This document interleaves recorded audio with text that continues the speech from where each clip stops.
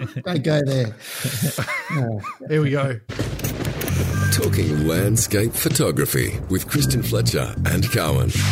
It is a very special episode of Like Minded today because we are joined not only by Cristiano Fletcher, a.k.a. Fletch, or just Christian Fletcher, but also Mr. Tony Hewitt. Welcome to Like Minded. Hey, guys. Hey, Tone. Is Tony got another, he's also known as Tony Tone or something else? Stoney. Tone the Rock. Tone or, Meister. Yeah, Tony. Or Tone. Tone Deaf Tony or... No, Tone Squared, T Squared. There's a few out there. T Squared's a good one. That sounds like a rapper's name. I was TJ in my late teens and early 20s. I was TJ the DJ when I DJ'd for a while. Yeah. You were a DJ. What sort of stuff did you play? I did 8 years of DJing, mate. I did the first blue light disco in Perth. Is that right? Yeah. Did you ever play this one? Did you ever play this one? Not one. It's out of silence. That's Simon and Garfunkel. See, I've been gone forever.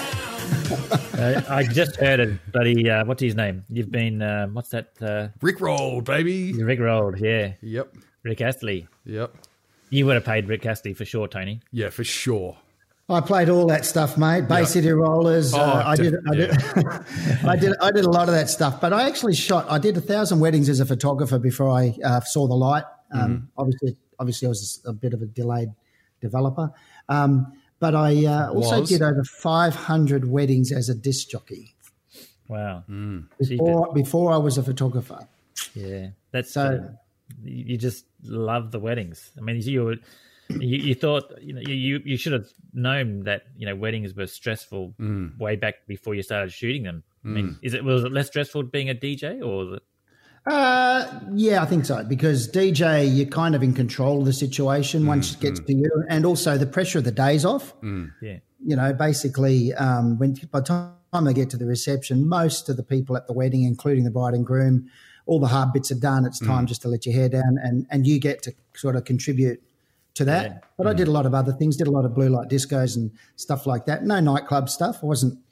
Didn't find my way into that world, but it was just an interesting background. Anyway, I actually used to be a wedding DJ too, Tone. I've done about 200 gigs, but yeah, I was really shit at it. So yeah. Well, actually, guys, I have to tell you, I was actually a wedding DJ myself, and just didn't want to say anything. DJ Fletch. Actually, I only did one gig, and that was my own wedding, and I did most of the singing up on stage. Did you? What did you sing? Yeah. I don't know, but I was told to turn it down at about 12:30. And yeah, right. And it's amazing that I still remained married after my. What is up with your voice, mate? What voice are you doing?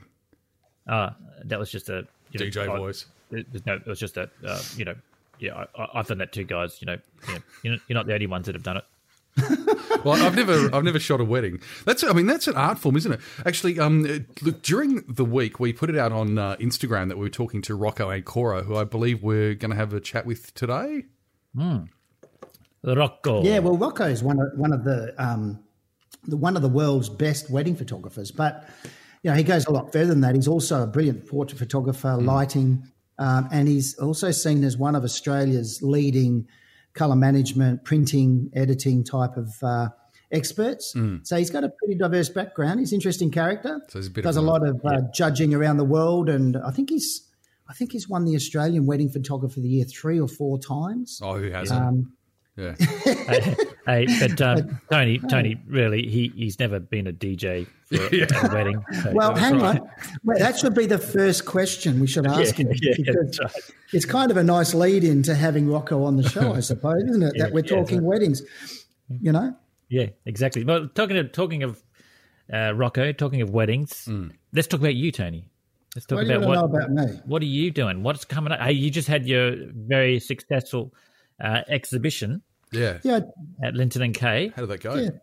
Tell us about it. Yeah, thanks, guys. It went really, really well. What was really nice was a lot of comments that suggested that the work had gone up another level, which is always something as an artist you're trying to do, particularly when you're moving towards simplicity, but you'd still like it to be seen as more sophisticated. So I was really, really sort of warming to feel that. It was strange because we couldn't do a full bore opening. Who broke the glass? Was that you, Carwin? Oh, was that me? Oh, sorry. This is why I'm not a wedding DJ anymore. I just kept on making mistakes. Sorry, boys. Actually, that was one of the pictures in my exhibition. It just fell off the wall. Oh, yeah. But how come I cop the blame for it? Anyway. No, look, it went really well. We sold quite well, which is it's always a pleasing aspect. And we did have a lot of interest from designers. So all of those things come together. I tried a different paper. Fletch, you'd be interested. I didn't use the rag photographic that Canson bring out. I actually tried the edition rag. And I must say the edition, I think it's edition etching or etching edition, actually took things to another level, and it's my new paper of choice. Oh, really? Yeah, mate, it was gorgeous, and everybody was walking up and... Did you like that? Did you, Carwin? No, just Fletch in the background going, "Oh my god!" Damn it! I've just ordered a whole lot of bloody rag photographic. Fletch, it was gorgeous. Oh, really? Anyway, is that the same paper they use for the scratch and sniff stuff? No, but maybe that explains why I had a few photographers in there scratching the prints. Although I thought at first when they were doing that, it was just to damage the work.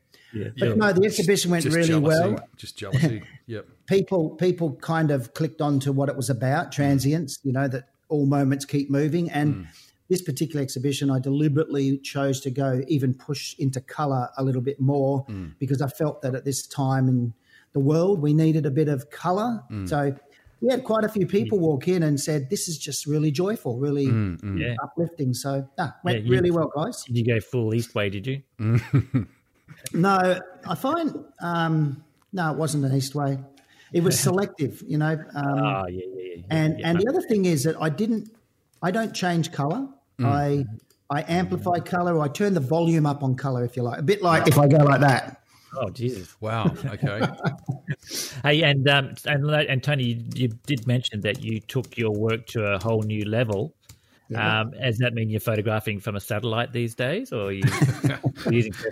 Well, Fletch, I did ask you to keep that quiet because in my discussions with Richard and my seat on his new plane, I'm probably giving away too much here. What? Wow. It's giving me an opportunity to know that I might be one of the first aerial photographers that can put down, 1,000 kilometres next to my shot. But that was meant to be kept on the hush-hush. And, as you know, Richard's shuffling a few airlines around at the moment, so we'll just have to wait and see how that sits and which plane I'll be on. I thought you were talking about Richard Waldendorp. There's a lot of Richards out there, It's a bit like here we have Richards in the air, and when you go to New Zealand, everybody's named Willie. So there's so many dicks in the air these days. I was actually thinking I should have been in Middlehurst or heading to Middlehurst right now to do my workshop with Sir Peter Eastway over there, but. New Zealand's off limits. Hey, Tony, can I ask you, did you sell much stuff, or is that sort of impolite to ask, that sort of thing? Or it's impolite to ask. Yes, you can ask me, and you did. Did I sell much? Yeah, I sold some stuff. Yeah, boy. Right. Yeah, that's what we're talking about. Stuff. Did we sell out? No, because it's editioned, so you don't sell out. No, look, we had a good response, and I got it. With exhibitions like this, and this is my fifth solo with Linton and Kay, and then I've also had the group exhibition with ND5, with Fletch and Eastie and Les Walking, etc. But I've always seen the measure of success of an exhibition like this that it's about making sure the brand continues to go up. I find that most of my work sells throughout the year now. I'm a little bit different to Christian, as you know, where I don't have my own gallery as such. I get represented. So I find it's more about finding opportunities to have the work into corporate areas, foyers and things like that, but done through a consultant type model rather than people walking into a gallery. I know Christian does a lot of that too, but I'm not 100% gallery stuff. I also do the coaching and mentoring and traveling workshops, which I'm not doing at the moment. So which is a bummer, isn't it? But that's gonna. I mean, are you going to make some changes and try and do some stuff more locally? Peter and I are looking at running some workshops in Australia over the next 6 to 9 months, depending how things unfold. And of course, with Victoria having spikes, that's kind of closed down a little bit of the country again. We have got plans for Middlehurst next year twice. probably a road trip in New Zealand next year, very similar to our US road trip, because our road trip in US is usually in February, March.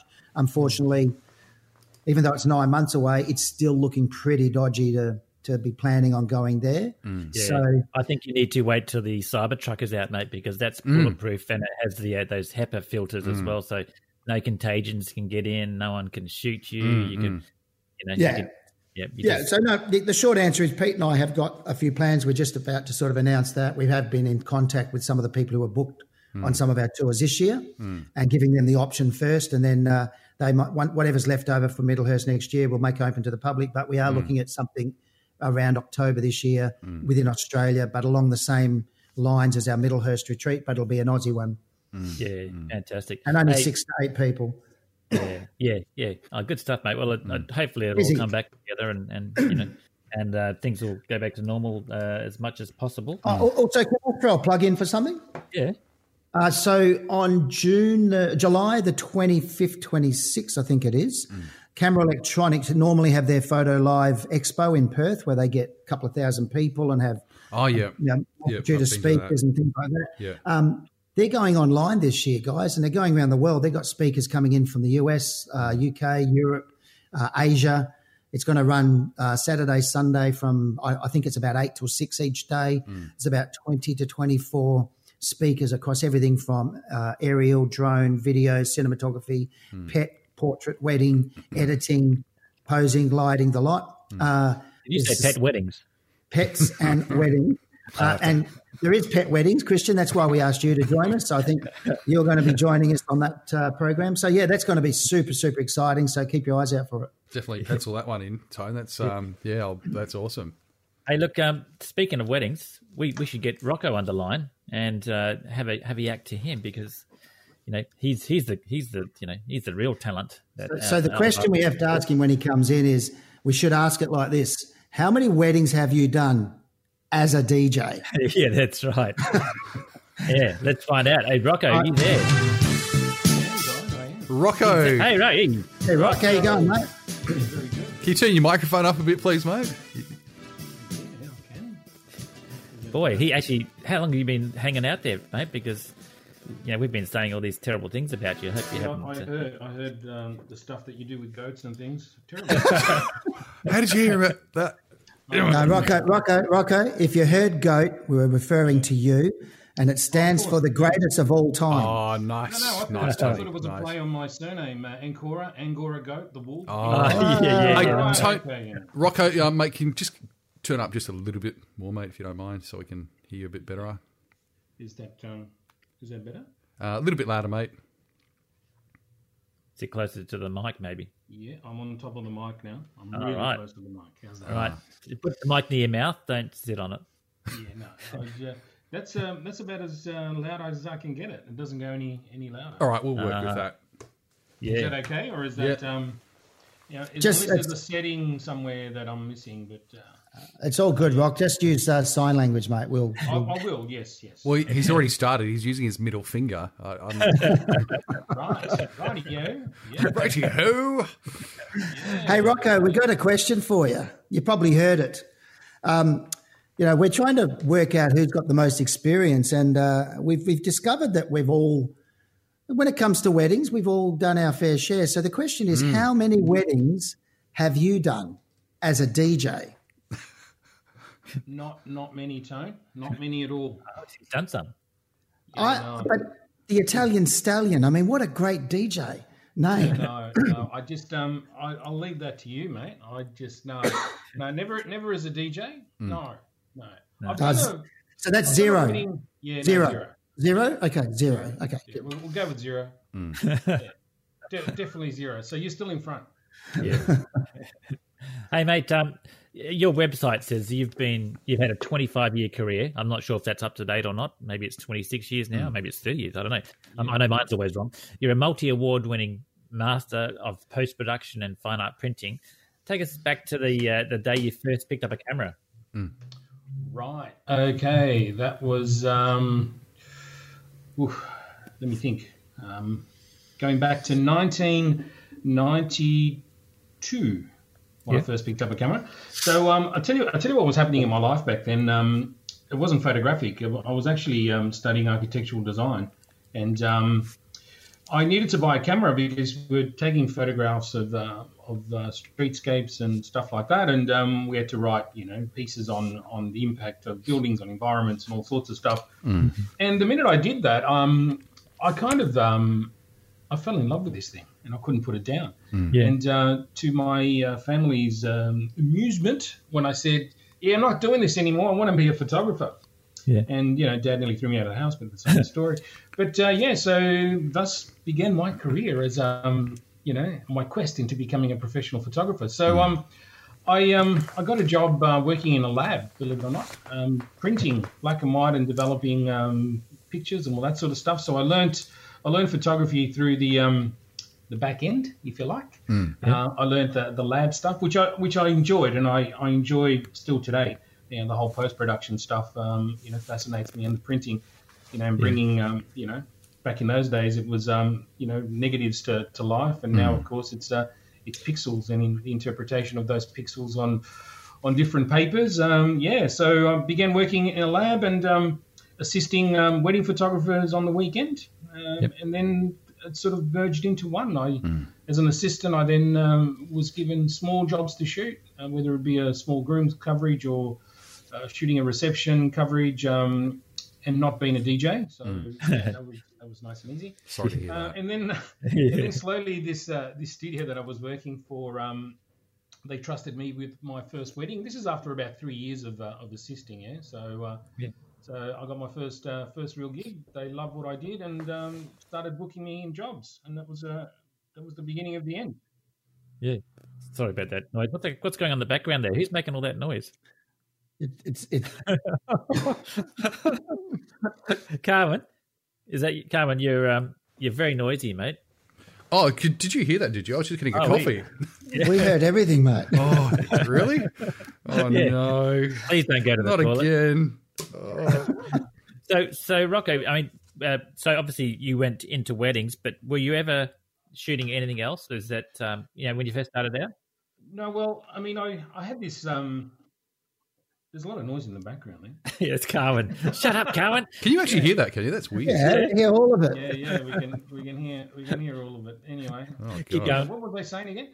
Yeah, so because obviously my love of architecture, I love shooting buildings and landscapes still today, which encompasses pretty much the majority of my personal work that no one really ever gets to see. But but then I enjoyed shooting people with a camera. Yeah.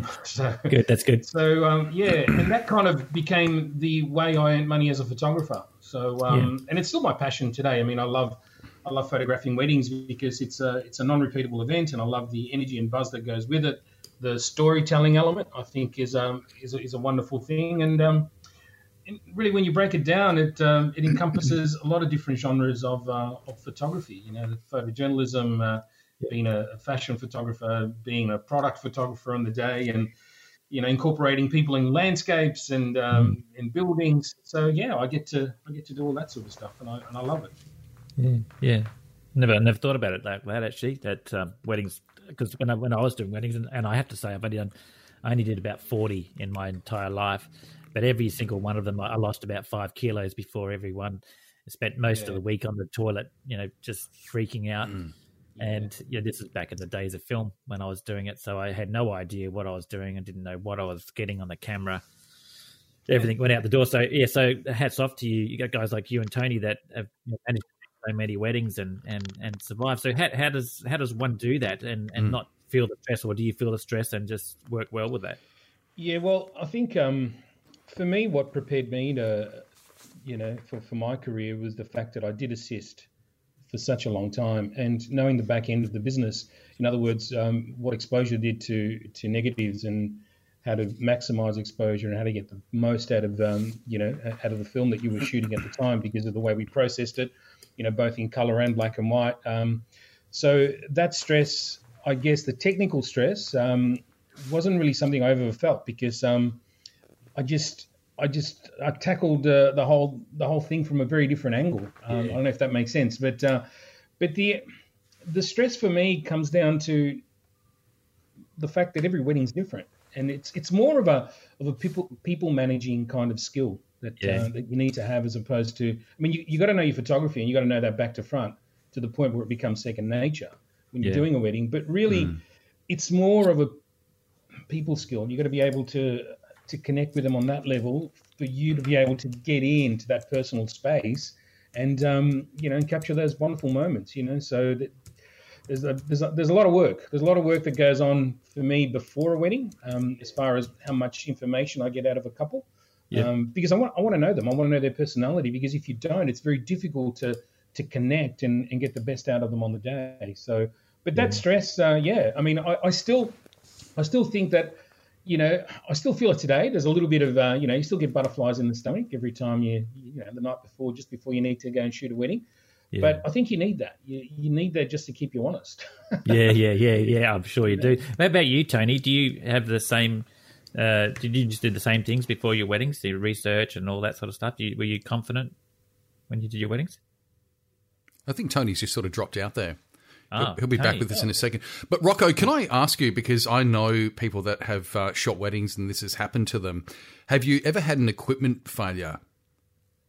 Oh, look, you always have equipment failures. More so in the film days when we were shooting on the Hasselblad, and I don't know if anyone's ever shot Hasselblad, but they tend to jam up. The film ones did. So I worked out a way to unjam them. So I used to have an entire toolkit in the car of screwdrivers and basically pulling them apart in the car as I was driving to the next location to get this bloody thing working again. But equipment failure. I mean, you always have backup equipment when you're doing weddings, because it is a non-repeatable event. So there's always the backup to the backup. Very difficult at the start of the career, of course, because there's a lot of money to outlay before you start sort of earning any money, which makes it a little bit of a hoping that you're going to be good at this, and you're investing all this money in equipment, and you're going to get a return. But yeah, look, equipment failures are definitely like a film jamming and all sorts of stuff. But in the film days, the most common failure wasn't actually on the day of the wedding. It was when you processed the bloody film in the darkroom. So we used to use a Roller Transport C41 processor. So it was a Copal machine that was made by Kodak, and it worked fine until they used to jam. So we used to load the rolls of film in, and then you'd wait for the sound. And if there was no sound, everything was amazing. But the minute there was a sound, everything wasn't amazing. And we used to just, turn the lights off and pull the cover off, and then of this machine, and stick our hands in bleach and all sorts of weird and wonderful chemicals to try and salvage the film. And counting mentally in your head, how many seconds was that in the developer? Oh yeah, okay. Bleach now. Was it enough in the developer? I don't know. Let's give it a bit more. So we used to get these beautiful dense negatives, that were impossible to print on a machine, but we had to hand print everything. So it was an absolute nightmare. But luckily, look, we never lost images. They were just very rich, dense negatives that became very difficult to print. But yeah, that was the nightmare. And of course, today, the other side of the coin is card failure at at weddings. Touch wood. In my career, never had that happen. It used to happen like in the early days of the first sort of generation of DSLRs. We used to get all sorts of problems, and but data was recoverable. It was an expensive exercise, but you could get data back. And then of course with the 2 card slot thing, which people were supposed to kind of use it as backup. I used to use it just as what do they call it? Overflow. Yeah, right. Because we were shooting so much. But look, with cards, you got to understand, the beast that you're working with. I always, tend to replace my cards every 18 months. They do have a lifespan. So wedding photographers, we shoot a lot of frames, as do sports photographers, and it is highly recommended that you do replace your cards, every 18 months to 2 years. I guess it depends on how many frames you're doing. I've got friends and colleagues in the industry that have had card failure and have been shooting on the same card for the past 8 years. So you kind of wonder, look, it was bound to happen, But, it's kind of like, cards. You got to treat them with respect. And also, modern cameras, if they can't write to the card, they'll tell you. It'll come up as an error of some description. the biggest mistake a lot of photographers make is that, of course, they continue shooting on the bloody card because they think, okay, well, it's a computer, right? If I turn it off and I turn it back on, should be good. And it is good, except that the data that it's actually writing on the card is most likely corrupt because there's either a problem with the card or the camera. So when that happens, I've always learned put it down, put both the camera down and the card, and go to the other body that you have and keep on shooting. Rocco, and you find that. Yeah, tell me. Oh no, sorry, mate. I didn't mean to interrupt you. But I was just going to say, have you ever had an unrecoverable situation? Because we were talking, in jest before about being wedding DJs, and I've done 200 gigs, and I think Tone's done about 500. But I've done things like I've emceed a wedding, and I've stuffed up the bride and groom's name, and there's no going back from that. It's just one mistake, and have you ever had that situation where you've just gone, this is too hard? There was a situation, and it was when the Nikon D4 came out. So they came out with an XQD card, and what happened was Lexa, who was the only company producing XQD cards, basically had a problem with that particular camera in the way that data was being written to the camera. And there was they issued a press release. Unfortunately, the press release came out after I shot the wedding. So nice. At the end of the day, it was a bit of a nightmare. Good timing, we managed to recover most of the images on there. There were some images that unfortunately were unrecoverable. But the good thing was that because of all the documentation that was out online, and when it was published and when the wedding was shot, there was no, I guess, legal ramifications of me being negligent on the day. Thank God. Se. So it was a good thing. And the couple was really understanding, and they were, they knew that these things happen, and it was okay. So, but that's about the only time that things got really hairy. But that was a problem that was easily fixed through firmwear, and it was just a combination of two things that just didn't pan out. So Hey Rocco, wedding photographers, if you've been in the game wedding long enough, everyone's going to have a story about failure or something didn't work or dropping a camera.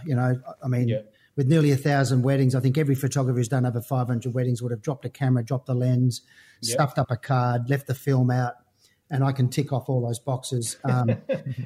Didn't turn up at the wedding, I unfortunately can also tick off that box. That's a bad one. But that's the difference, I think, with weddings, that unlike almost any other type of photography, except maybe sporting events, world-class sporting events, if you stuff it up, as you said earlier in the show, there's no going back. And how do you feel that sort of pressure and dealing with that pressure, even if you don't feel it as pressure, how has that helped mold you as a photographer in the way that you shoot? I think the pressure side, as I said earlier, I think it's a really important, I call it a tool, really, because it forces you to be the best that you can be at what you do, if that makes sense. Yeah. So in other words, it's called, I don't know if we can swear on this podcast, it's called knowing your shit. Yeah, okay.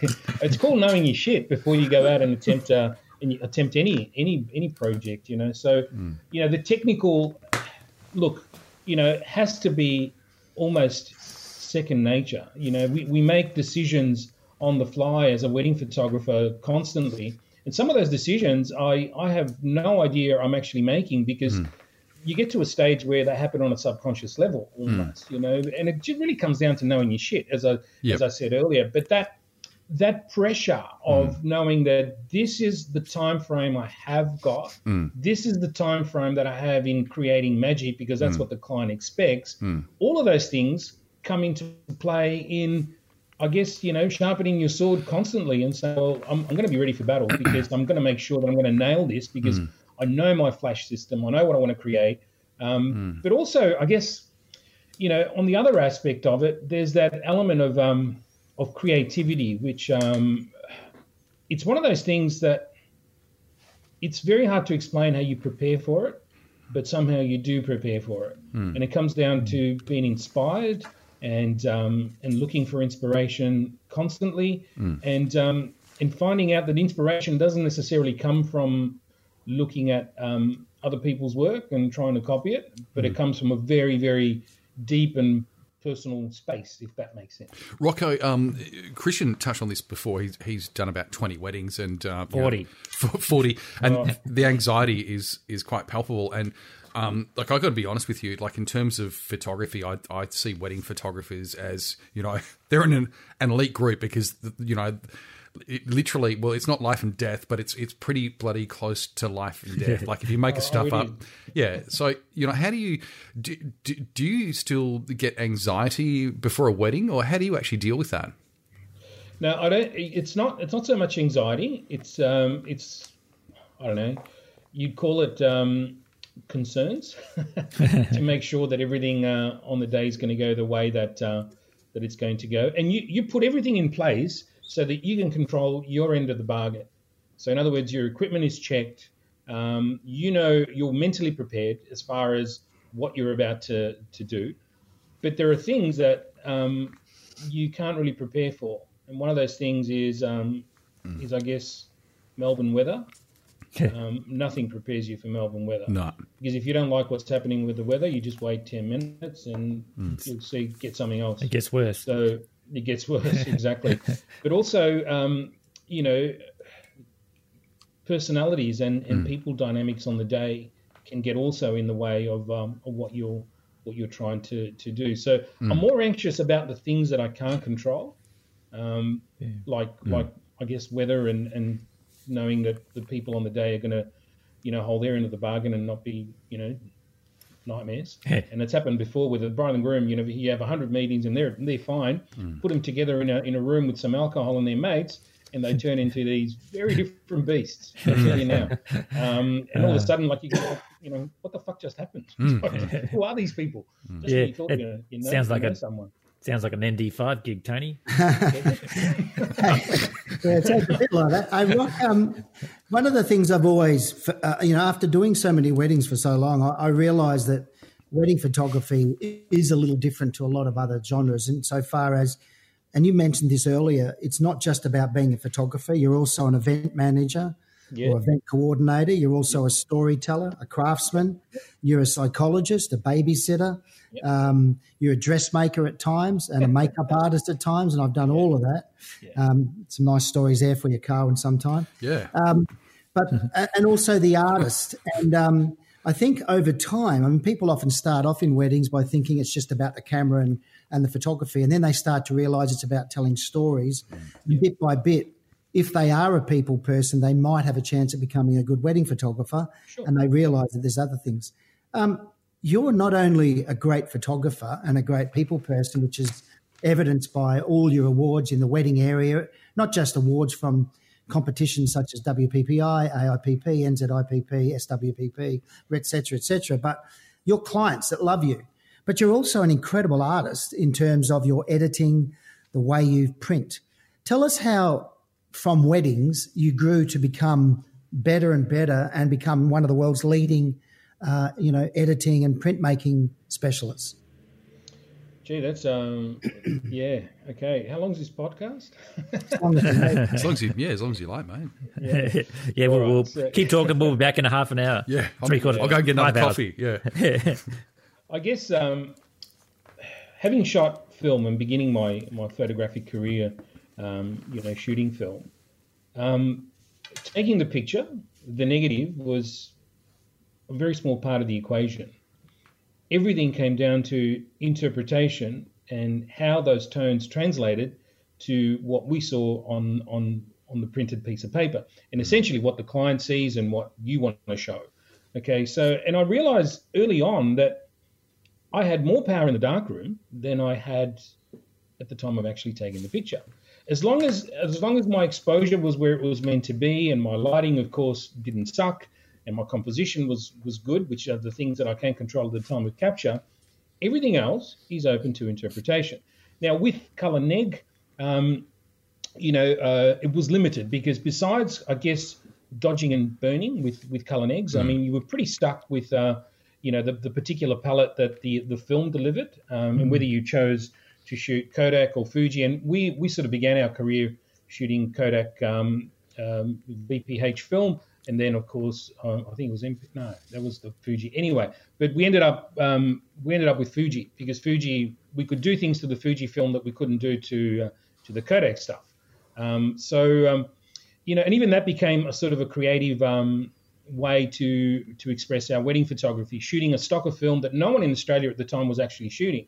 So we're talking back in the early 90s. Everyone was shooting Kodak. We were shooting Fuji, and we were processing our own Fuji. And we kind of we changed our processing. We're actually shooting, this is the weird part, shooting Fuji film but processing it in Kodak chemistry. Why? Because it rendered colors a little bit more pastel. Coronavirus, is that? Yeah, sorry, fellas. Should I go and get tested? I'm gonna after that. I'll wipe the screen down, I promise. So it gave us a sort of you know, a creamier white and more of a pastel look, and these incredible, beautiful skin tones. But the whites were a lot cleaner, and that was something that we kept very close to our chest. So we had this ability with film, color film, to do that, and then some dodging and burning, and that was about it. But with black and white, where the whole thing with interpretation came in, was I could do bloody anything I wanted. I could control contrast. I could selectively dodge and burn minute areas with, you know, ferric cyanide or farmers' reducers, as it was called in the day, and playing around with some bloody shit chemicals that God knows how I'm still alive today. But it was a lot of fun, because I could then express the way I felt, I guess, on the time that I took the picture onto the printed photograph. So black and white for me, we shot a lot of black and white. I love black and white for that particular reason, because of the interpretation phase and the artistic element of what we could create. And then, of course, digital came in, and I go, shit, I can do this now with a color neg. And that's when it all began for me, because I thought I can now apply those exact skills. And really, when digital first came in, the only thing I really was interested in as far as Photoshop was concerned was dodging and burning, and how can I alter the color and the contrast of a color picture. That was it, right? There was nothing really fancy about it, you know, but that was enough. That was enough even to make some pretty amazing, you know, images out of the, you know, out of the scans, which was how we began our transition into digital. We were scanning both our 120 negatives and our 35mm negatives. And then, of course, when we went at full-blown digital back in the year 2000. Yeah, was that when you had your own business at that stage, or were you still in the lab then? By that stage, I had my own business, and I was a partner in this business that I actually started working as a lab rat. So it was a big photographic studio here in Melbourne. That were a wedding studio that we're doing around back in the early 90s, around 300 weddings a year.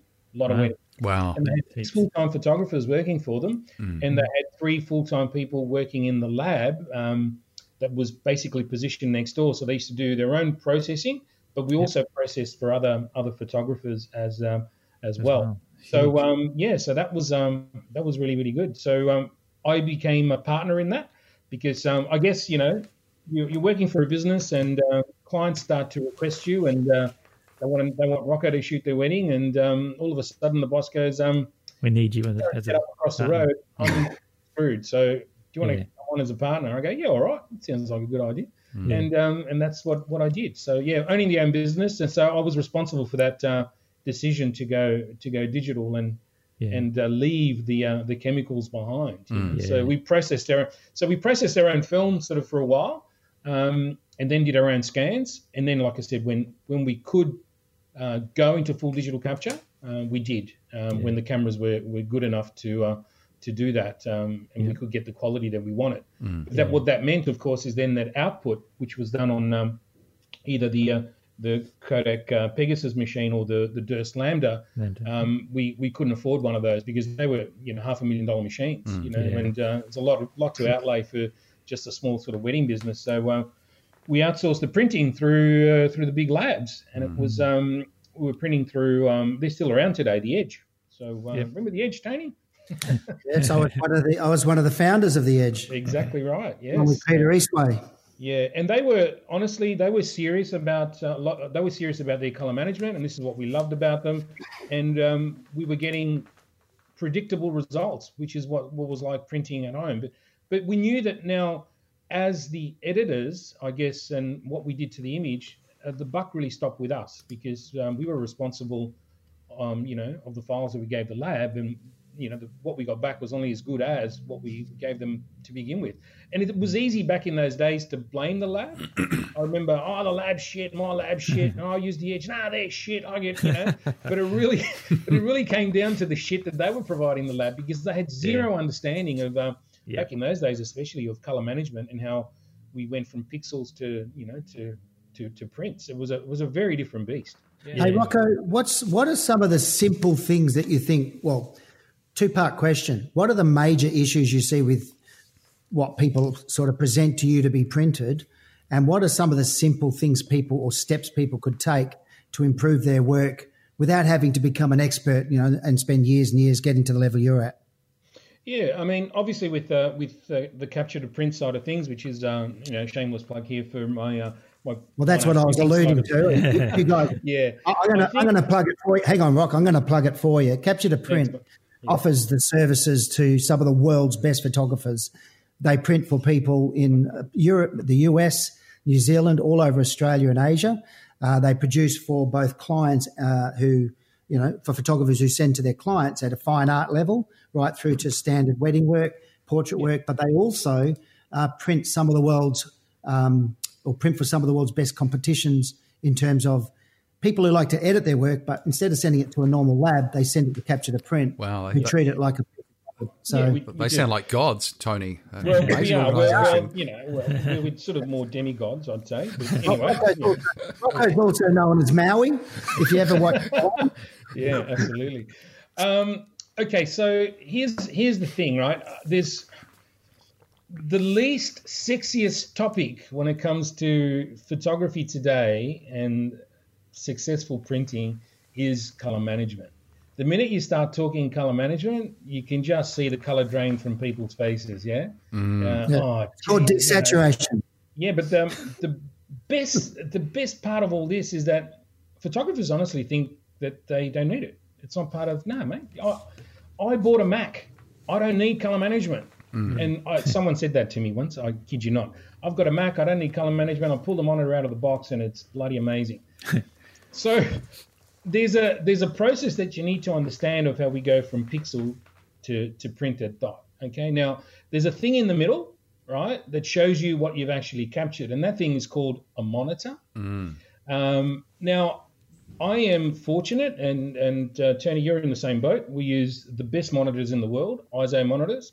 And they're pretty amazing. I mean, there's other reputable brands out there, I'm sure, but the monitor is really your only window into your image file, and it's your only true window into your image file. So if you think you are seeing a particular shade, only then to realize that particular shade is printed in a different color altogether, well then you're not doing yourself any favors.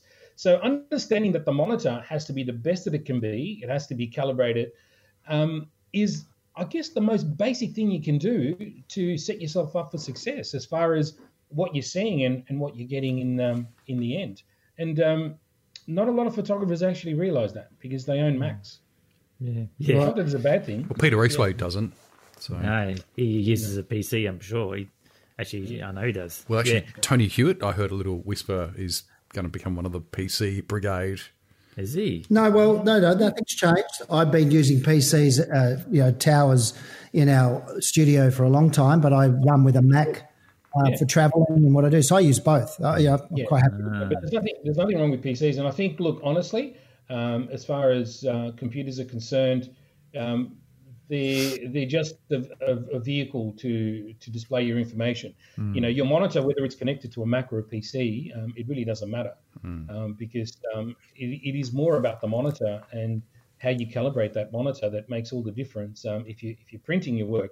But even if you're not printing your work and you're supplying files to whoever, you want to make sure that what you're supplying is going to be the same as what they're going to see on their end as well. So there's a lot of aspects to monitor calibration, of course, and we're not going to go into it today because it can get quite technical. But really, you need to respect the monitor, and knowing that not every monitor is made equally, because there's a lot of cheap and nasties out there, and unfortunately, it does reflect in the end product. Hey Rocco, can I just jump in for 1 sec?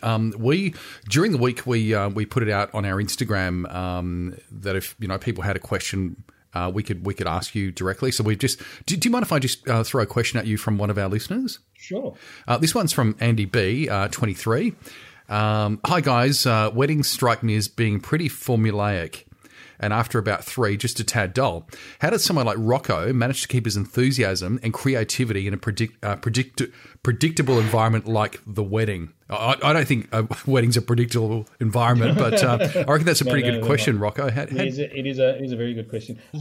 To outsiders, yes, weddings can be formulaic, and to a certain degree, there are shots that you need to be able to capture. And you need to be able to preempt a lot of the stuff that is happening on a wedding day. Things that are predictable, like, the first kiss, the first dance, etc., etc. However, it comes down to what you put out there as far as what you're using to attract your clients that determines pretty much your creativity on the day. Let me explain a little bit more about that. So if you look at my Instagram feed, there's a lot of pretty way out there stuff that isn't conventional, with lighting and all that sort of stuff. Now, if a bride contacts me to do her wedding, it's because she's into that creative stuff and she wants to book me for that creative stuff. So although I need to be, I need to capture stuff on the day, I have full creative license to be really creative. So for me, I look at it as, okay, this is what I'm putting out there. This is what I've got to produce. So I'm going to be as creative as I could possibly be because that is what I'm being paid to do. The problem with a lot of wedding photographers is that when they first start out, what they're putting out on Instagram to attract brides or through their advertising, whatever they're using, is work that they think brides want to see. Okay, so it's very easy to emulate other photographers' work and use the same presets and use the same color and all that sort of stuff. In which case, the minute you do that, you get brides coming back saying, I want to book you because I love your work. And then you're going out there and going, I hate this shit. This is not what I'm about. Oh, bloody hell, another one of these, I hate this shot. Can I interrupt for a sec, Rob? Yeah. Mate, you've just gone up 3 levels of God status for me because I just listened to what you said. I went to Instagram photo and I want to know how a bride in Melbourne can have images that look like they're in Monument Valley and Horseshoe Bend because that's what's on your page. And I'm thinking, man, you are the creative God. Oh, Jesus. Yeah, well, that's like I said, that's the COVID coming out because we haven't. That's incredible because I would love to have photos at Monument Valley for my wedding and without having to go there, man. It'd be pretty good having Antelope Canyon for a backdrop at your wedding too. Yeah, it is. Well, all you need to do is just green screen stuff. Yep. So I'll send you the green screen. You just photograph it with your iPhone and just send me the picture. But in all seriousness, Rock, one of the things that you and I have chatted about a little bit, and we've travelled this year. We travelled a bit together. We were in Vegas together, and we're in London together. Yeah. But what you demonstrated here is that if you can take a good picture as a wedding photographer or as a portrait photographer, then you can take a good picture, period. Yeah. And I'm looking at your landscape stuff here, and it's just sublime. And the descriptions people put on your wedding work that, romantic, emotional, poetic, I look at these images, these black and white images of Horseshoe Bend and Monument Valley and Antelope, etc., and they are emotional, romantic, very smooth black and whites. If you had to advise somebody out there who's sort of just been kicking along at the beginner's level, what are the key areas that they should focus on in order to step their work up quickly? Actually, can I just jump in for 1 sec before we go into that? Just so you know what we're talking about, have a look at Rocco's Instagram. So it is Rocco and Cora. So just do a search for Rocco and Cora. Sorry, back to it, boys. Okay. What was the question again, Tim? So you're basic things, people. Like you and I have a chat about editing a lot, and there's a lot of tricks out there. A lot of people stay away from Photoshop and Capture One, etc., because they're scared, right? Yeah. We discussed it, that sometimes 80%, 90% of the creativity in our work is the simplest steps. What are some of the things you think people should be thinking about if they want to step up their work and not be overawed? I think there's a huge misconception out there of people that are scared of Photoshop, is that Photoshop is used, I guess, to fix pretty much anything. And I know a lot of photographers use it as a fixing tool rather than an enhancing tool. When you think about, I guess, the purpose of why you're taking the picture, at the time that you do take the picture, for me, and I know for a lot of photographic artists, and I'm sure Tony and Christian, you've been in the same boat here, there is a certain feeling associated with that, isn't there? I mean, there's a certain feeling every time you take a photo, the way you felt at the time, what the weather was doing. There's a lot of factors at play. Now, for me, on the post-production level, if the lighting is there and the exposure's there, then really post-production is nothing more than amplifying what you've already captured. If you're shooting in color, it's about how you manipulate those colors. For me, the black and white was more about the emotive content that the light was giving me at that particular moment in time that I captured the picture. So before you begin the editing process of anything, ask yourself one very important question. What do I want to say with the picture? What is this picture about, and where do I want the viewer to draw the attention to? What area of the photograph is important to me? Because there's more to post-production, like I said, than fixing. There's more to post-production than just playing an action. And, the only actions I use, like in my workflow, are purely there to set up my workflow parameters. But every decision is made on I know this is going to sound a little bit airy-fairy and arty-farty, but it's a gut feeling. Yeah. It's a gut feeling that area kind of needs more light or needs less light, which experience gives you over time. Yeah, definitely. But also, what you see on the screen is one thing, and like I said, you could have the world's best screen, and we do have that, and calibrated to an inch of its life and all that sort of stuff. But it's not until you actually print it that you start to see flaws. Okay, there's a very different relationship between printing your work and then just looking at it on a screen. So becoming a better photographer or a better editor comes down to printing your bloody work, and it's that simple, And it took me years to kind of, to work this out, because there are things you see in print that you will never see on a monitor, or you'll never notice firsthand, I should say, because once you see it in print, you go to the monitor and goes, oh yeah, there it is. Yeah. Bloody hell, why didn't I see that? That area is way too bright, But on the monitor at the time, you think, wow, it's amazing. So really, asking yourself where you want to go with your post-production, and number two, getting your head around actually maybe printing some of your work and seeing the flaws, because any shortcomings that you have in your photography will really be amplified 100-fold in that print. And then you can work backwards from there if it is if there's anything that you need to address. So I hope that kind of made sense. Yeah, Brock, I'm just going to – do you remember not this year, last year in WPPI, we had a session. There was about 1,000 people in the auditorium, and yourself and Lindsay Adler. Oh, yeah, with Adobe, the photo shop off. And that was fun. And you had to work on some images. We had a clock on it, and I hosted it and gave you some encouragement, along the way, asking some dumb questions out of the audience. And one of the things that we stipulated for both yourself and Lindsay, who, by the way, Lindsay Adler's one of the US's, if not one of the world's best fashion photographers. She's amazing. She Incredible is amazing. Lady. Yeah. She does all her own shooting and lighting and posing, but she also edits like Rocco does. So pretty unique individuals. Anyway, one of the stipulations was that you could only use 3 or 4 tools, and you couldn't bring in actions. You couldn't set up actions. You had to basically work with certain features of Photoshop. And, you might remember what they were, you might not. But if you could say to people, 95% of what you want to achieve can be done with A, B, and C, what would they be? Okay, so I think one of the most important tools in Photoshop, and I use this on every single image, is understanding curves.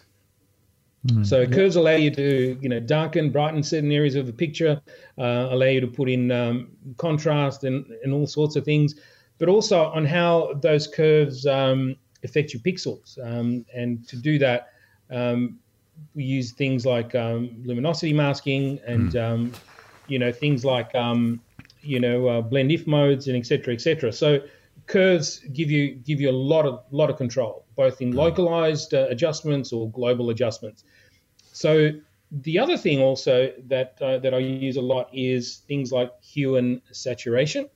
And with hue and saturation, combine that with your three main blending modes, which is hue, color, and saturation as blending modes, and you can start to really manipulate and control colors on a very, very different level. So that's a very important tool. Also in, I guess, black and white conversions, which I do a lot of, there's a couple of different methods, but channel mixer becomes a very important tool as well, because that is imperative to making sure that those color tones are converted into shades of grays that don't look the same as shades of grays that are right next to it, if that makes sense. So it gives you control into that grayscale kind of separation. And probably the last one that I would use would be, and we use it sporadically depending on what I want to do, is actually levels. Although you can do a lot of that stuff in curves, levels at times, I might use, say, a curve to drop the overall contrast, say, of an image, and then I'll bring in a levels adjustment to localize contrast for where I want the eye to see and give it more luminance, if you like. So that's about it as far as my staples. And then, of course, you've got other bits and pieces that we use inside of Photoshop. But if you can master those things, you're on your way to becoming a pretty amazing editor. Rocco, I reckon we could talk about this, for years, color management and all sorts of Photoshop techniques and that sort of stuff. But mate, I guess more importantly, who were your photographic influences? Yes, photographic influences. All right.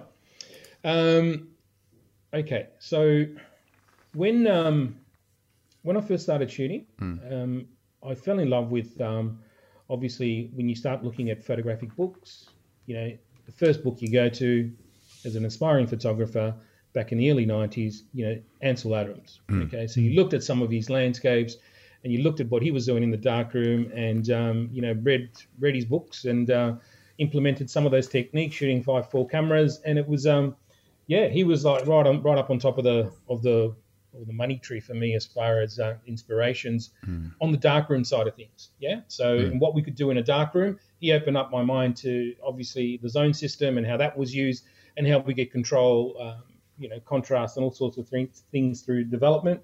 So, Ansel Adams, and then of course the photo reportage side of things, you look at Cartier-Bresson. I just love these decisive moment stuff, which was a huge inspiration. And then, of course, on a more local scale, Max Dupain. So these were sort of my heroes that I wanted to shoot like. I wanted to be. This is what I wanted to be when I grew up, basically. Yeah. But then something happened for me early on in my career, and I was introduced to the AIPP back in the mid '90s, and I became a member. And I remember, being influenced by people that were shooting my genre. And Tony, you know what I'm talking about. I mean, as far as wedding photography and really pushing the envelope in wedding photography. Wedding King? Yeah, absolutely. And also Robert Piccoli in Melbourne. Yes. Oh, yes, definitely. So they were my heroes. And then I used to love what, obviously Peter Eastway was doing with better photography, but also his take on some of the landscape stuff that he won Australian Photographer of the Year back, I think it was 93 or 94. He won it twice. He did win it twice. But you remember that stuff he shot in Italy with the black and whites. Yeah, really gritty and stuff. And the Tanjune in Africa. And the ferrous cyanide to just pull the back. ferrous cyanide stuff, which I was doing in the darkroom. So I could relate to that. So that became a huge inspiration. But then there was a lot of photographers within that that were very, I guess, instrumental in the way I even think today. So it was an amazing place to be inspired, because I had access to all these incredible photographers, and you could actually talk to these guys, which was amazing. Yeah. Because I remember reading Better Photography and then actually meeting Peter Eastway for the first time, and I thought he was a celebrity. Were you disappointed when you met him the first time? Now I'm really disappointed because I know who he is. Yeah. I felt the same way. I love you, mate. Yeah, when I got goosebumps when I met Pete, and that was kind of very, very cringy for a middle-aged man to get goosebumps over another man. Stop. Yeah, but actually, the question I have is, who's more fun to hang out with, Tony or Peter? Oh, look, I think they both have their pluses. Peter, So you got to get diplomatic. around his sense of humour, but once you do, I think you're pretty. Hey, has he got one? Well, this is the thing when you got to get around his sense of humour, right? You got to understand the fact that he doesn't have one, and then you kind of go, okay, you're just like that. His sense of humour tends to revolve around telling jokes about Christian. Get a genre, mate. Pete, if you're listening, get a genre. Funny, because Christian tends to revolve around bad jokes about Pete. Yeah, that's right. Yeah, that's true. Well, I must say that having Pete and Tony together in the room or on a trip is always entertaining and always fun. It would be. Yeah. And whenever we're away doing a gig somewhere, it's laughing from the moment you wake up to when you go to bed. Yeah, that's for the first few days, and then after that it gets a little bit annoying. And then by the last day, it's like, oh shit, I can't pay out on these guys anymore. I can't take any more from them. So it's like, it's like having too much sugar. You eventually become diabetic. So Before, just one more level of inspiration, which got me to think about what I was doing in the darkroom at the time. I remember going to APA, I think it was APA 93, and I remember in the wedding category seeing this picture of a bride that I couldn't work out how it was actually created. And what I found out later from the maker, it was projected onto something and then photographed, and then it was printed. And I thought, wow, this is really taking wedding photography. You might know who the person was, Tone. Tony Hewitt did that, didn't you, Tone? geez, that's gone back. It is gone back. I think it was 93 or 92. 92, 93 and 94, because I think I had a few covers here and overseas with those shots. Can you just explain how it worked, Tone? Yeah, look, you start off with a bottle of red wine. You wait till it's gone past midnight. I was actually trying to come up with something different, and it started off with a polystyrene pillar, and somebody had asked me if I could create something different for them as an art piece for the wall. Right. I had a projector, and I'd been looking at some slides from some images in New Zealand, and I thought, that's interesting. Maybe I could project these onto something other than the wall. So the long story short is I photographed, and this is days of film, or slide film, so I photographed a 10-8 of a bride in a hallway. So first one was a bride in a hallway under a light. Photographed it, had to go in the next day, get that slide film process, so it takes 24 hours, bring it back. Then I had a slide of a bride in a hallway, which was a copy of a print. Then I had a slide of a storm in Milford Sound. I had two projectors, and I would project them onto this pillar and then re-photograph that a third time onto another slide film and then printed it on Cibachrome. And I can show you the pictures one day. But, yeah, it for a few years that's what I was doing, and it was it was amazing. I had all sorts of complaints and compliments all mixed up. But for me, like I said, there was a huge source of inspiration, because not that I knew who you were or anything like that, but looking at images like this, thinking, okay, well, this is a different way of pushing wedding photography, and for me, I've always like I said, it was about thinking of how do you separate yourself from the masses, and you're not going to separate yourself from the masses by doing what everybody else is doing, and that for me was I guess the one of the tipping points. Say, well, you got to start thinking about shit a little differently if you want to start being different. So that's what I did. So it was good. And I started playing around with color negs in the darkroom, because at this point I still had no idea how you bloody did it, because we didn't have this conversation. But I was doing I was sandwiching negatives in tissue paper and creating all sorts of weird and wonderful pastel looking prints in the darkroom, and they were good. It was awesome. It just started a different way of thinking for me. Yeah. Brilliant. I just a story on that. I was in England doing a talk on weddings, and what they did is they sort of announced me, and no one knew who I was. It was up in Chorley, up in the north of England, and I was talking about weddings. Anyway, I played this slideshow. They announced me, and a slideshow comes up with a whole bunch of images, and I'm standing behind the last row of about 100 people, and these two guys were sitting on the back row. They're talking to each other, and I could hear them. They didn't know who I was. And as these pictures were coming up of projections, this one guy looks at another, and he says, this is this bloody new computer stuff. They're putting pictures into computers, and they're fucking around with them, and they're doing all this stuff. And I thought, that's interesting, because this was sort of 8-9 years after I'd done it, 10 years after I'd done it. So I went up there, and they introduced me, and I walked up, and I said, I'm Tony. He said, by the way, for those who are interested, I don't use computers, don't own a computer, never seen Photoshop. Right. And then I said, so who can tell me how that was done? And these two guys at the back of the room just went white and like. So, good stories, Rock. Thanks. Yeah, no, good. It was awesome, and it was funny because when is somebody using the microwave? Is that you, Fred? Not me. No, not me. No microwaves here. Could you hear that? Yeah, I heard that. Anyway, sorry, Rock.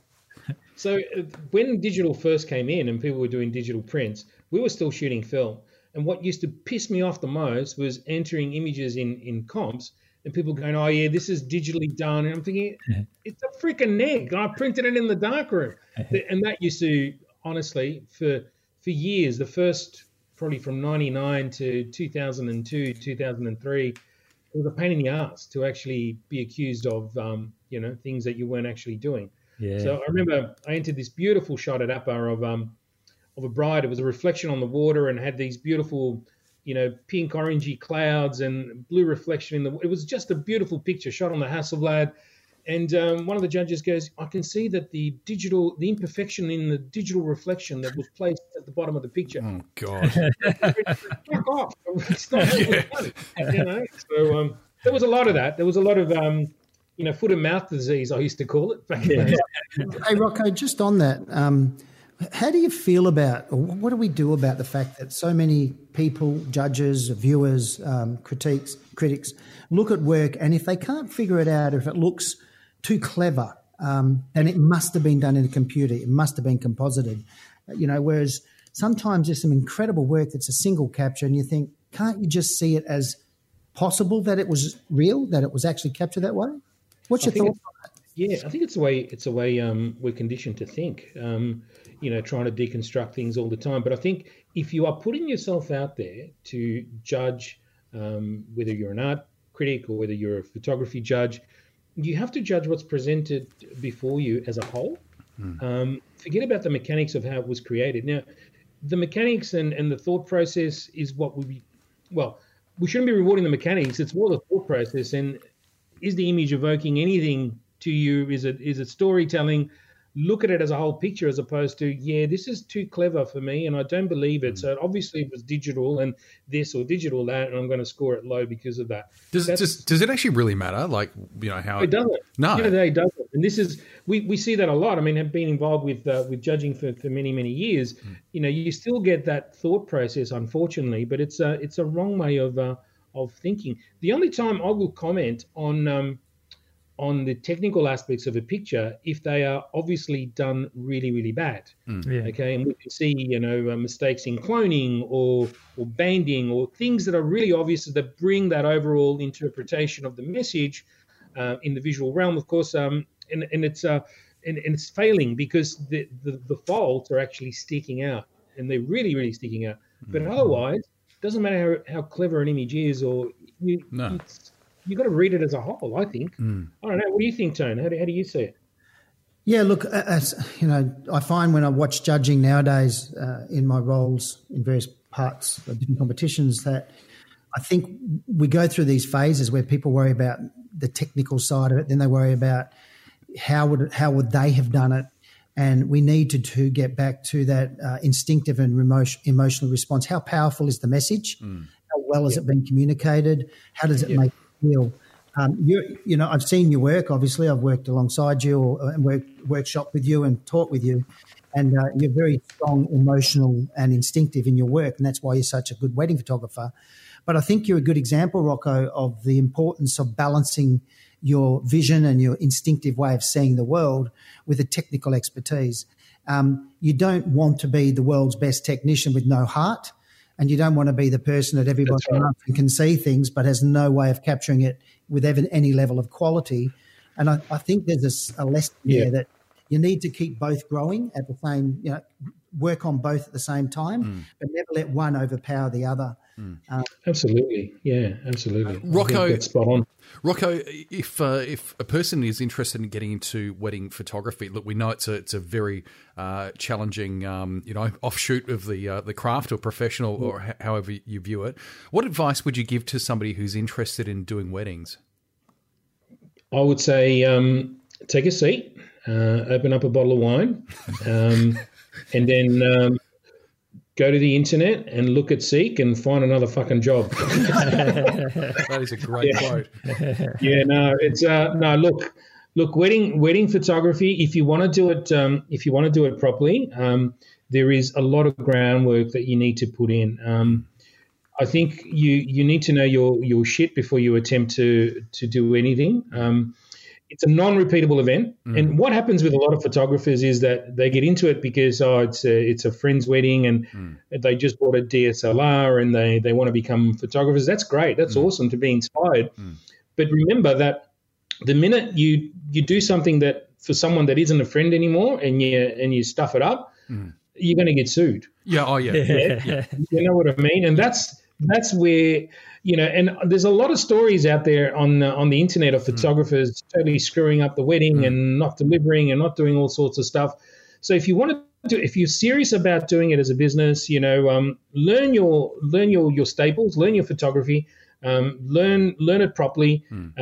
Get yourself an apprenticeship of some description with a reputable studio that is able to teach you the ropes, but also in the same token, if they are teaching you the ropes, give back some of your time by working for the studio and not, waiting until you've learnt everything, which is what happens today. And I've had my fair share of people coming through my studio where they've learnt the ropes and then opened up a business. And now they're no longer in business because I didn't teach them all the ropes because I'm not stupid. Yeah. But because that's kind of what happens. You know what I mean? It's so learn the ropes and learn it properly. But most importantly, when it comes to wedding photography, learn the business of wedding photography. Okay, 'cause at the end of the day, you could be really creative and take a picture, but if you don't know how to run a business, you're pretty stuffed. Well, there's that, and also, look, just anecdotally, we've all heard stories. Look, I just don't. I don't think some people take it seriously enough. That's right. I mean, I've had, in my travels, I've come across people saying, "Oh, look, I've got a, this is on a Wednesday afternoon. Oh, I've got a wedding that I'm going to shoot on Saturday for some friends. Does anybody have a spare body?" No, that's. No, that's then some of these people are so-called professionals. So it's like I said, you got to take it seriously, and the business side of it, and making sure that you're going to come back with the goods and deliver the goods on time, because then it's very easy to fall into traps that could ruin you, not only financially but also emotionally, because you've ruined someone's day. Oh yeah. So be very, very, very, very careful. Yeah. Hey Rocco, on that, look, given the situation in the world at the moment, how do you see wedding photography more specifically shifting and changing over the next 12 to 18 months? Yeah, people are just not going to get married, Tony. That'd be good advice. Yeah, pretty much. I wouldn't say that. No, look, I mean, weddings are going to change because we're limiting people to events at the moment. I don't know how long this is going to last for, but the social distancing thing is very, very difficult. To be honest, I have no idea where this is going to end up, and I've had my fair share of postponements and cancellations as far as weddings are concerned now.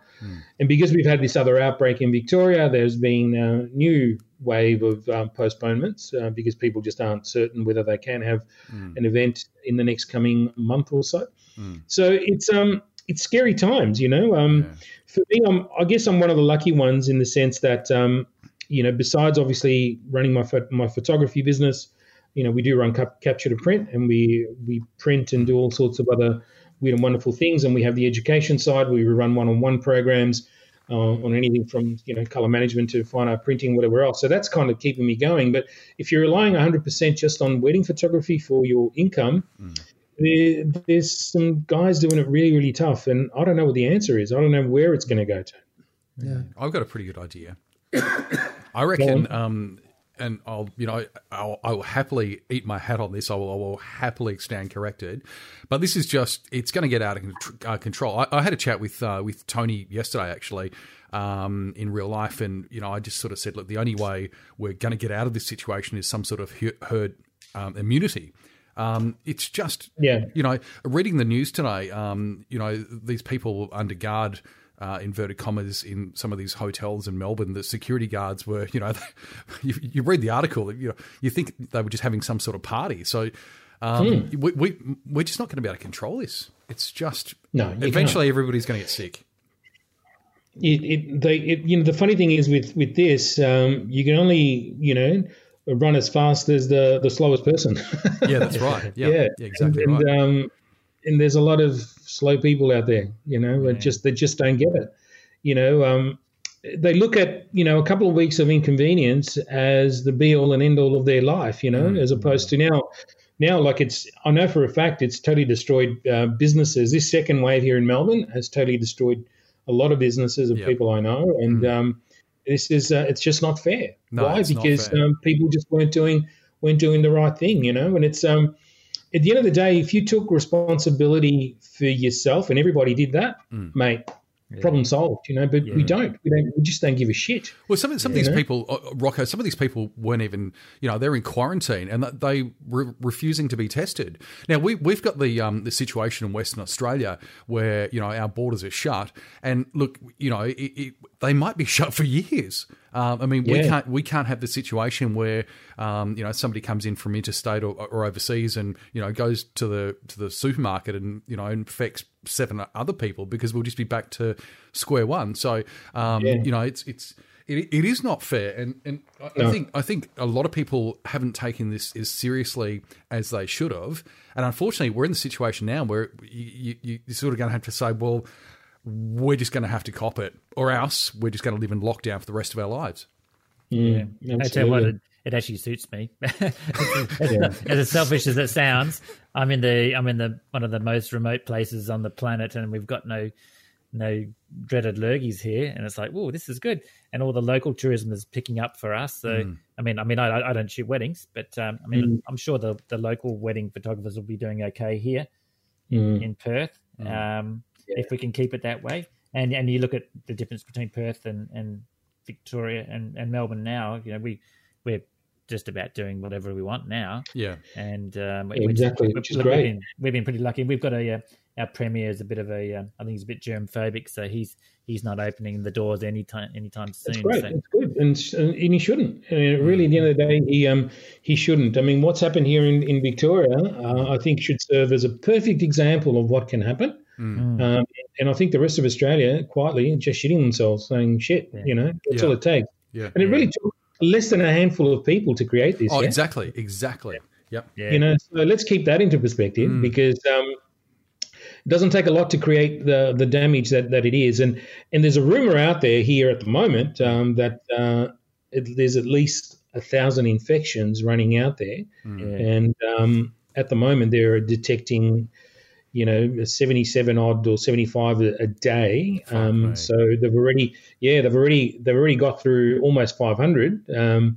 So it's not going to take long to reach that 1,000. And I guess what they're looking at here is what's going to happen in the next 5 days. Because if that number is still creeping up, then we're fucked. I've got a suggestion for Peter Eastway, if he's doing it tough, that I think he should get back into weddings or do weddings if he's ever done any. I'm not sure.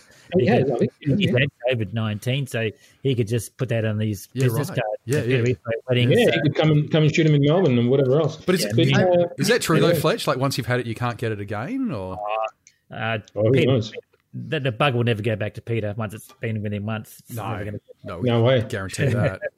Hey, guys, this is all really uplifting. So, I'm just Rocco. I want to ask you, in spite of all that's going on, what are you looking forward to over the next couple of years? Okay, what am I looking forward to? Well, lots of things. I'm looking forward to, going back to a normal photographic routine, whatever that might look like. But also for me, I want to spend a little bit more time sort of working on my personal stuff and my fine art stuff in that sort of genre. And I think, I'm excited because I've got a ton of different projects in mind that I want to tackle over the next couple of years, and it's an exciting time. I've never really felt this before. I mean, I guess I probably wouldn't have got to this position mentally if COVID hadn't come along. I just would have been so busy doing other shit that this is never something that I would have considered. And now the penny's dropped, and I'm thinking, shit, maybe I do get more enjoyment out of this than anything else.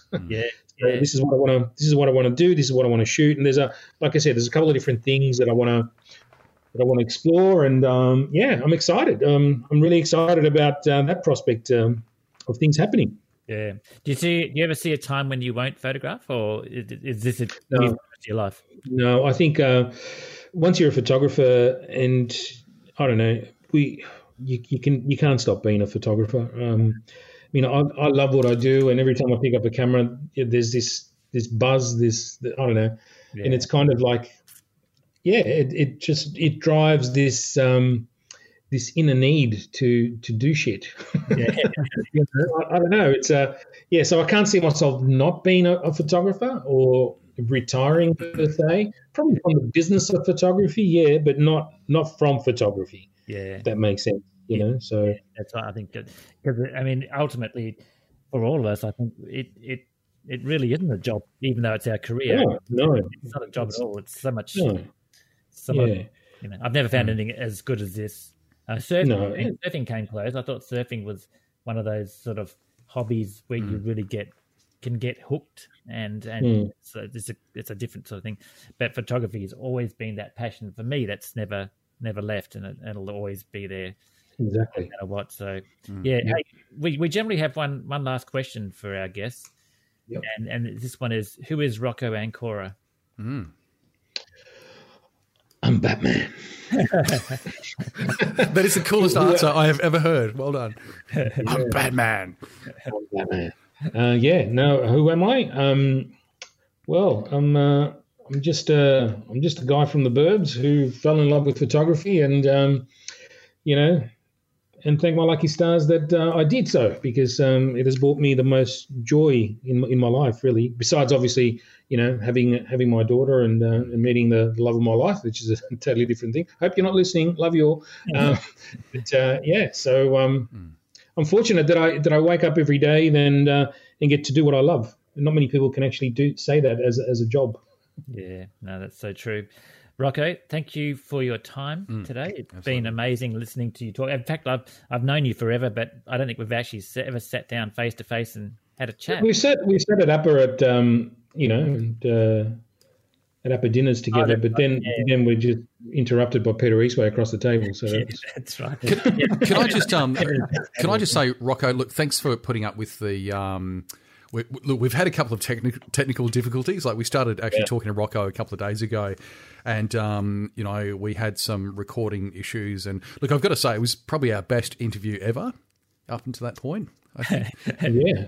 But besides the famous Tony Hewitt missing interview, but Rocco, mate, thanks, which was just incredible, mate. Thanks very much for putting up with us. Is what I want to say, Rock. Thanks. Cheers, mate. It's a pleasure and an honour to have been part of this. So thanks, guys. Yeah, and thank you too, Tony. Our pleasure, guys. Always special guest presenter and photographer. Look, we've got two of the biggest and best photographers in the country on our podcast today, Carmen. It's pretty amazing to have that. And when I say biggest, I don't mean fattest.